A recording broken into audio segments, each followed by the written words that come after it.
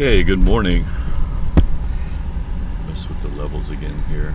Felt like it was a little hot last time. Alright, we'll see how that does. It's going to be a little noisy in here with the fan this morning because it's pretty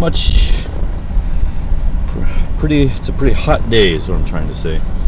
So this is sort of officially the first day of summer after the rainy season. So from today we're going to have like 9 or 10 days of some heat and some sun just coming out of the rainy season. So it is July. It's a good question. What day is it? I don't know, something like July 16th. It is, still don't know. It is July 14th. There you go. So 1 week after, no, never mind. 1 week after July 7th, which doesn't mean anything. All right, anyway, good morning. Welcome to Driving Theology. My name is Mike, and I am driving to work. And this is your first time. Thanks for listening in. My format is very loose, and I hesitate to say crazy, but maybe a little crazy. So the concept is you listen to me as I drive to work on Wednesdays, and I've got about a 40 minute commute, and I usually don't have anything planned, and I just see where my thoughts take me.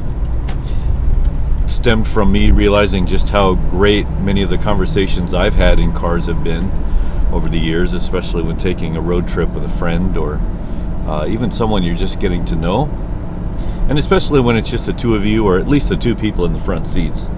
So you guys are with me in the front seat, and although it's a one-way conversation, it still kind of has the same kind of off-the-cuff, authentic kind of feel that I'm going for. So that's why I choose not to plan anything. But I do try to get to a generally theological point, if at all possible. After all, this is Driving Theology. And so I'm into my sixth year. So I started in 2015, the end of 2015. So the end of this year will be 6 years. So I've done 5 full years. Oh, there's my friend Horacio. Ohayo! Genki? Kyou wa atsui yo, kyotsukete.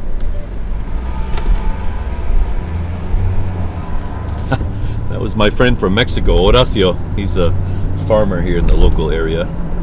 He looks like he's off to his farms. This is his season, man. He's a tomato farmer mainly, and tomatoes love the sun, man. Well, they love the heat and the dry better than the wet, for sure. Maybe not the sun so much, but yeah. Anyway, yeah.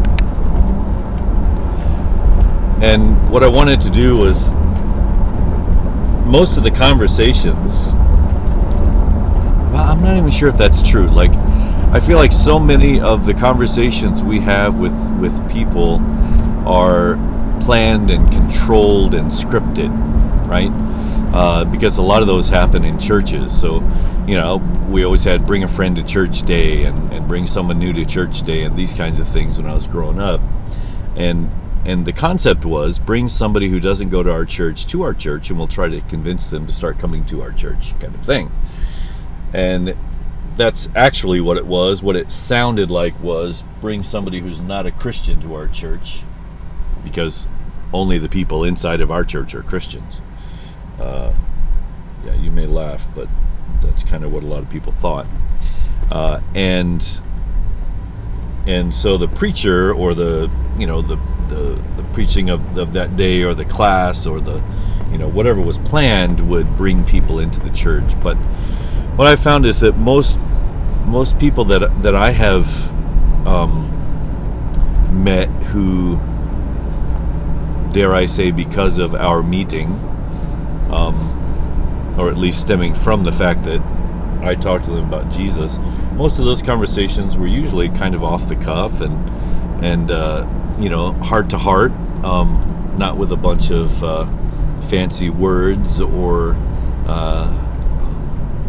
logic, but really, when hearts come together and we were able to share our experiences in a way that is it doesn't feel inauthentic, right? And I think the Christendom suffers from an image of inauthenticity. That whatever we do, we have an agenda, right? Maybe the church's budget is low on donations, and so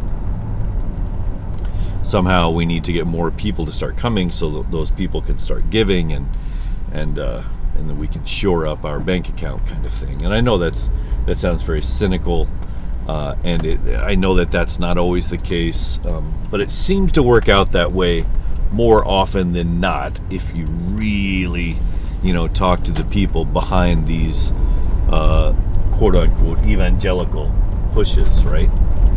Evangelical is the wrong word. Evangelism, right? Evangelism and evangelical are two different things. Trying to get people to come to your church. And so what I found is that actually touching people heart to heart, without the aid of a textbook or a script or a formula is generally the best way. And so I wanted to explore that idea because I have this commute anyway, and it makes good use of at least one of the trips. And usually when I come back, I listen to a podcast quite often. So I record one going and listen to one coming back. Yeah, so here we are at the change of the seasons. It's getting hot. Our school, I have an English school, if you didn't know, is about to change locations, starting in 2 days actually. We get the okay to move into our new locations. So we'll be moving, and we got summer programs that are being planned for the kids. I've got 2 days of rafting this week. Tomorrow I've got to come back up this direction to do a day of raft guiding, and my friend Cam will join me tomorrow. Maybe I'll have him do a podcast with me on the way. I don't know. We'll see. He's a wild and crazy guy. And another day of rafting on Sunday, so it's going to be very, very busy. Anyway, man, what's been going on? The Olympics are about to start up. There's another institution that probably, when it was founded, was founded on, ideals of diversity and the beauty of sport, and the human endeavoring spirit, kind of thing, right? To push ourselves faster and higher and farther. But today it just seems to be dominated by money. Money seems to be what they talk about in the Olympics more than almost anything else, including the athletes themselves. And so it's become this huge corrupt kind of organization, as all organizations become. I'm not trying to be hard on the Olympics or the IOC, but that's just the way that human institutions go. That's just how they work, So my hats off to them if they can have a good Olympics here in Tokyo this summer. But there are a lot of problems with it, especially because of the pandemic. Still haven't got my shots yet, by the way, or even I may have some shots scheduled. I have a chance. I've applied but I haven't gotten the okay yet, so I don't know if that's going to happen. It might happen by the end of August. We'll see. So we are still very much here in Japan in the middle of the pandemic. There are some number of people that are being and have been vaccinated, but Japan's been very slow with all this, and it's really weird because you would think they would have tried to do things faster because of the Olympics coming on, but that's not the case, unfortunately.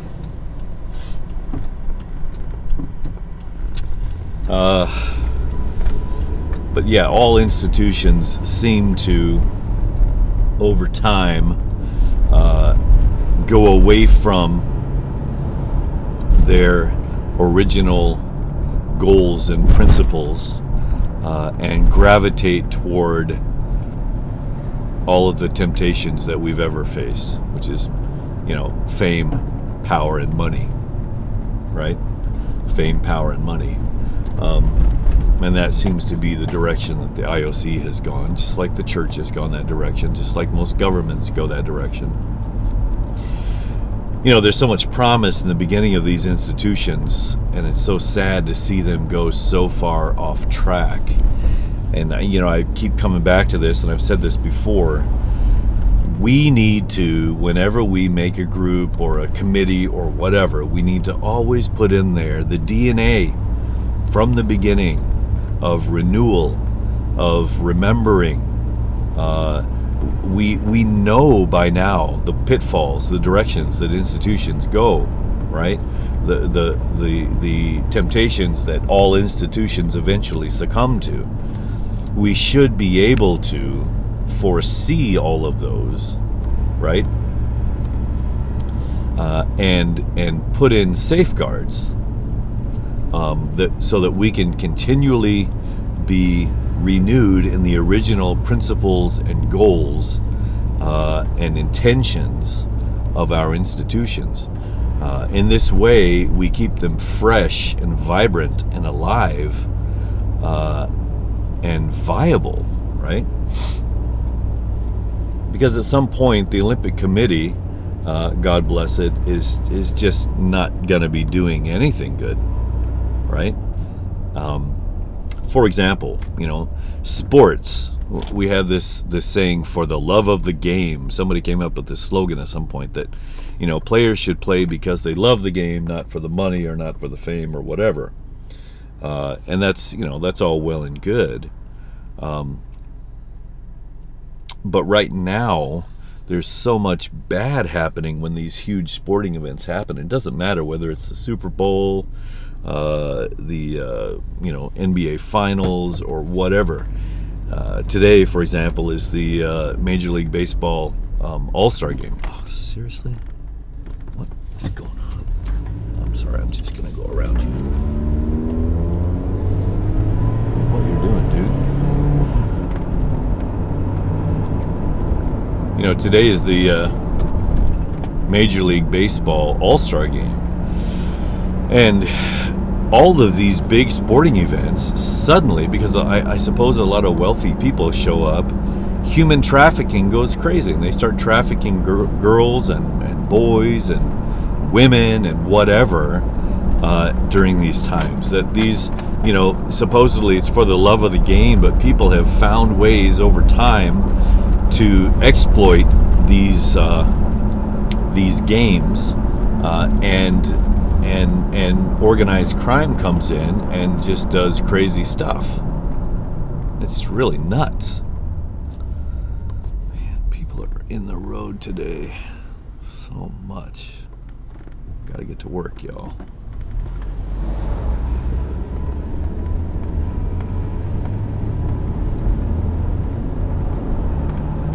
Yeah, so if the NBA, MLB, football, NASCAR, Olympics, whatever, if they don't again discover or uncover the original intentions of these institutions, corruption is just going to be part of it, right? And maybe that's what's already happened, that people have just resolved, there's nothing they can do about it. They've given up. It's too big, right? Corruption is just everywhere, and there's always somebody ready to take advantage of somebody else or any situation in order to put money in their pockets, to line their pockets. And perhaps that is the case. Maybe there's not much we can do. But that's why I also advocate for small grassroots groups, right? Especially churches. Because the fewer people you have involved in the process, the better you are able to take care of those people, right? It's just simple math, If you've got a capable leader, a loving person who cares for and has some wisdom and is willing to share his life with people, he can do that better with 5 or 6 than he can with 5,000, right? It's just simple math. Even Jesus knew this. He had his ministry to the masses, which was mostly benevolence. But as far as sharing life, he did that with 12 or 15 people, and that's the Son of Man. What makes us think we can do more?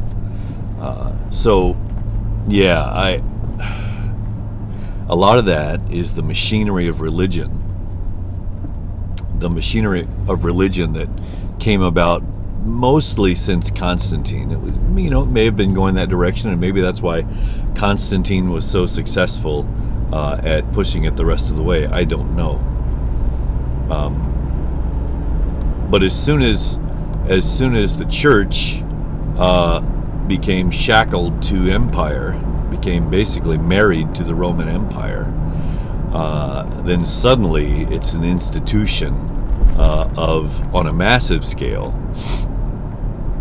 And that's when things really went off the rails, and still today, churches, despite us saying it's not how many people in the pews, but how much of Christ is in your heart, and all these little platitudes that we say, we still believe that a church with a bunch of people is more successful than a church with few people, right? We still can't get over that, because that's the way the world works, right? The world works on numbers. The world works on numbers. The more people you have, the better, right? The more money you have, the better. The more fame you have, the better, right? Numbers, statistics. These are what excite the world, right? This is how the world measures success. And the church has completely fallen into that trap, right? Has been completely ensnared by numbers. And this is a problem, right? It's a big problem. The same way that the Olympic, the IOC chairman has come to Japan, and pretty much all he's talking about is budget. That's all he talks about. How much money we got, so we're okay. We don't have to worry about people not going to the games actually, because we have all the funding we need through sponsors and whatnot, because everybody's going to be watching on TV, right? There's not going to be any fans at these events. Well, he's kind of missing the point, isn't he? The point wasn't supposed to ever be how much money we have, but enjoying the athlete, the spirit of the athlete, right? That the West supposedly got from ancient Greece, and so they wanted to revive that spirit of athletics, a way to peacefully compete amongst countries as opposed to, war, which is the other way that countries tend to compete. But I'm not sure the Olympics has quelled the thirst for blood in war. I'm not sure that's anything the Olympics could ever do anyway. I mean, I suppose maybe. I guess if you had an Olympian who met a lot of people from other countries and had an appreciation for them and a love for them, and then later he became, say, the chancellor or president or premier or prime minister, whatever, of his country, or king even, then perhaps he might be a more tolerant and respectful of people of other countries, maybe. Excuse me, I'm burping. It's hard to say. It's a very difficult thing to really pinpoint how these things work. But by and large, countries are no different from the IOC, which are no different from the church, which are no different from sports, right? All of these big institutions follow numbers. They quest after numbers. And eventually that's what's going to ruin them, right? Everybody eventually will be ruined by such a quest. So, what should we quest for instead, right? What is the purpose of these organizations? And, I don't have a problem saying that the church is an organization of some kind, right? Anytime, 4 or 5 people get together and spend any significant amount of time, organization naturally develops, right? It's just something that we do. If we have a task before us, we will organize ourselves in such a way that allows us to complete that task, right? It's just a fact of life. It just is, right? Organization is.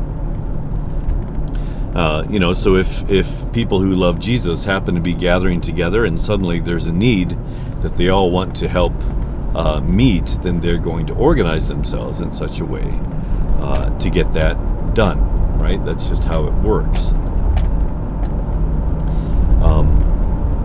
The problem is when we appoint a person to be permanently in charge of this or that, and then give them authority over other people to make decisions, right? As soon as this starts happening, organization begins to lose its kind of family feel, and it goes into a business kind of a feel, right? Which is impersonal. In fact, what's the mantra? The mantra of business. It's not personal. It's just business, right? Yeah, I'm firing you, but it's not because I don't like you. It's just I got to save money. And basically, what that's saying is the numbers are more important than you are, right? That you are not as important as these numbers, and that's exactly what I've been saying, right? That institutions go bad because they pursue numbers over pursuing to take care of people.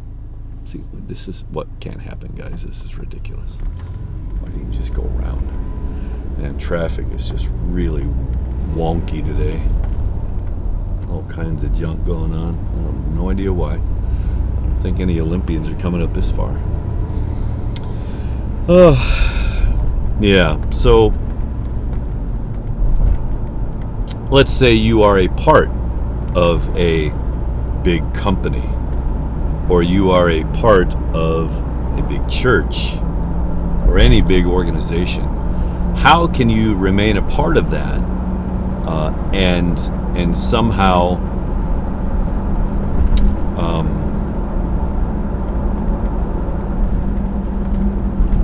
not become part of the corruption of it?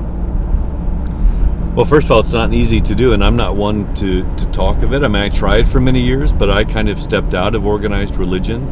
I no longer work for any big companies. In fact, I guess I work part-time for one big company. Well, it's a university. It's not a big company, I guess, but it's a fairly big what do they call it, educational environment. Anyway, but I'm part-time, and I really cut ties with as many of those big institutions as I could. But let's say that you're going to remain for whatever reason in one of these institutions. How do you work inside of them without becoming part of the corruption? It's a good question, because even small groups can have corruption, right? So how do you avoid corruption? Let's think about that. Because any institution, there's going to be, especially the bigger they are, there's going to be competition and jealousy, backbiting, backstabbing, resentment. All of this stuff can happen, and this season, none of this is really illegal, right? These are just ways that we feel like we have to be to either advance or even survive in such institutions, right? So, man, figuring out how can you be in a corrupt institution without being part of the corruption? Well, I would say you need to have a foundational. You need to be part of a foundationally healthy group of some kind, whether it's your family, whether it's a group of Christians or a group of friends. Be a part of a group where you can practice not being a part of corruption, where you can practice honesty and love and truth as much as possible. And I think if you can have a group that's foundational to your life like that, I think eventually that can spread to all the other institutions you're involved in. And I don't think it's realistic today to say that you can be separate from all these institutions. It would be really hard. For example, the country you live in, it's going to be hard to legally not be a part of that institution. For example, in America, if you pay taxes, you're also paying for the army, and the army kills people, sometimes innocent people, and so you're a part of that in a sense, right? I think that's a difficult thing to get out of. It's not that it's impossible, and maybe you want to do it illegally. Maybe you want to protest and stop paying taxes and do some jail time to make your point, and that's a valid way to, that's a very valid way to protest. Takes a whole lot of courage. I haven't even talked about the prison systems today. I guess that's part of the government's, but man, those things have become corrupt beyond recognition. The people that run those things are the ones that should be in it, I think. So, yeah, how do you remain corrupt? I think you have to have a bite size, a serving size group where you are practicing honesty and sacrifice and love and all of the good things that Jesus told us about. And then, the other way I would say is to take that, what you learn from living that way in small groups, take that into whatever institution you find that you need to be a part of, and try to be the same with everybody. It's going to be, for example, if you're a politician, I'm not sure you can get anywhere if you are 100% honest. But maybe you need to be honest anyway, right? Maybe you need to put ambition on the shelf and just try to do good and be good, right? And just have faith that being good and doing good is going to be better in the long run than your ambition, right? And the places your ambition takes you. That it may be better to be in a subordinate role and be honest than to be the leader and dishonest. Sorry. Ever since I've started sleeping with the air conditioner, my throat's kind of funky, wonky in the morning. Plus, I drink... I need to shake this up. I drink some protein. Protein has milk, and milk tends to make me produce phlegm.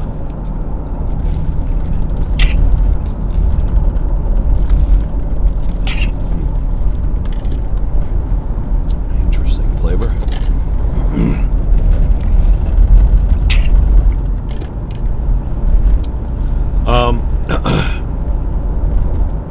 Yeah, and the other thing I would say is that there are people in your institution,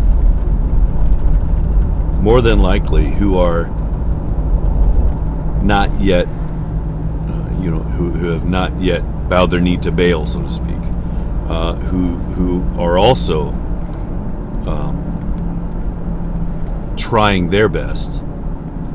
Who is also trying their best, trying his or her best to not be stained by the corruption, and look for those people, no matter who they are, and do what you can to appreciate those people and connect with those people. And who knows, maybe from the two of you, a movement sweeps through your institution to where it begins to do good in the world instead of evil.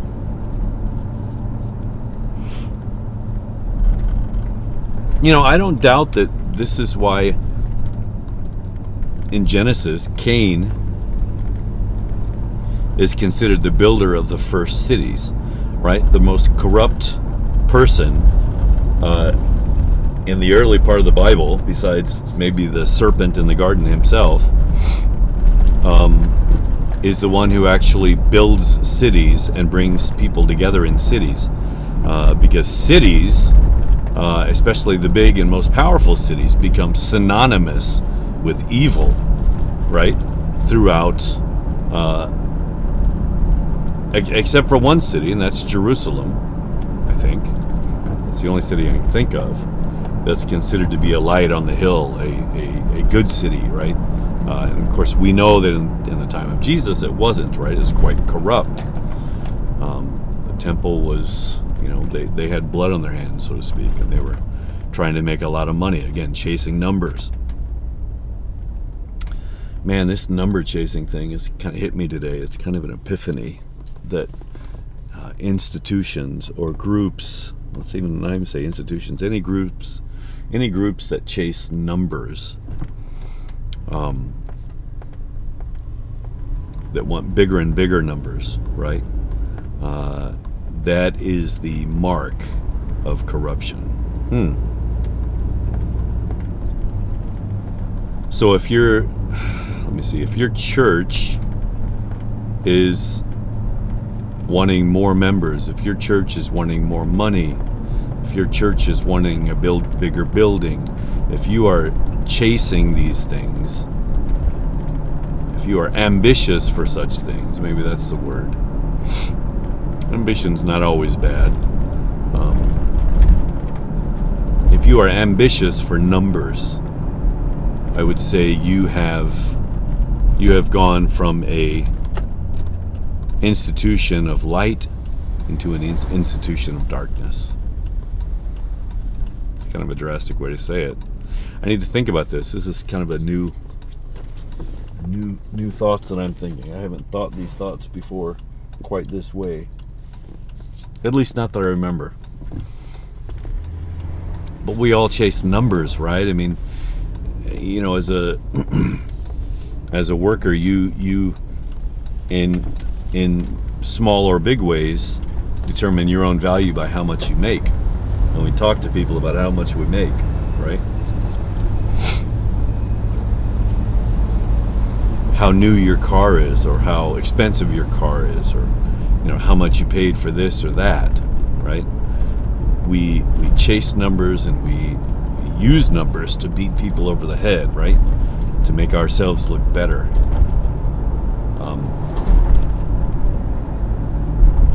I guess as kids, we kind of do it with our age, right? But the older we get, that becomes kind of a deterrent, right? If we're too old, maybe we're considered to be too old for different things, right? I don't know. It's kind of interesting, that one. But in general, I would say that I think I'm right about this. If you are a member of an institution which is chasing numbers, that is a sign of the corruption. Now, there could be ways in which chasing numbers could be positive. For example, we want to help 100% of our workers this year have better family lives. We want to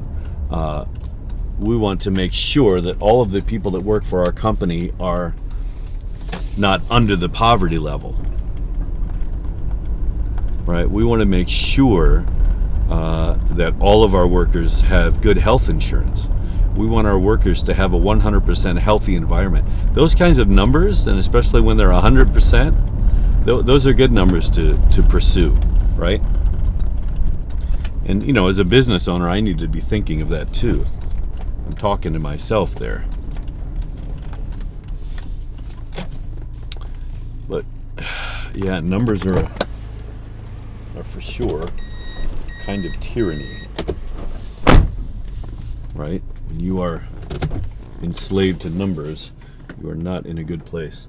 Well, thank you guys. I gotta get off to work, so thank you for listening, and we'll talk to you later. Bye-bye.